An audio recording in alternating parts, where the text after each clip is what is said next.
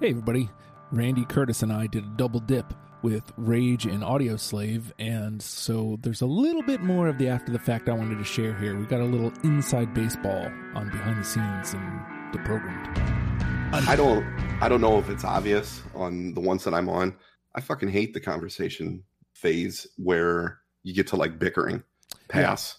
Yeah. No, thank you. Yeah. Like, well, let's wheel and deal a little bit and like, you know, go into war over something that 3 out of 4 people or 2 out of 4 people agree on. Yeah, that, I don't know. That to me, that's not the core of what you're doing here, you know? You also lived through Championship Edition, and that was your first experience with the whole thing. And Championship Edition was just tiring. It really was, because there were so many things. Like, I would have agreed on a lot more in Championship Edition had we have not had these fights with Bagel, because like the Yellow Ledbetter thing, the end of the night, just let it go, man. It's Yellow Ledbetter. Yeah. Everybody knows it. Like, just put it into the top 40. It's not going to get into the top 10. This is a top 40 worth it. And it was like, it was 20 minutes too long with that. We had already gone on for almost 3 hours. I've been there.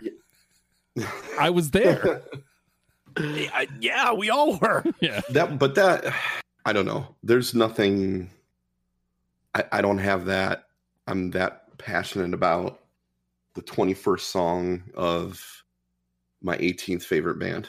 You know what I mean? Yeah. Well, like, I get why we wanted that to be like this final word on Pearl Jam, and like there was a level of integrity that he wanted to bring to that. So I understand. It's also like, this is a radio show, and it's not you know, we're not being graded on it. It's not going to be part of our tax returns. You know? Like, let's make something that people want to listen to too. So true. I understand where Bagel is coming from. I'm obviously on the opposite side of it. That was fucking nonsense. Yellow Ledbetter is a phenomenal song.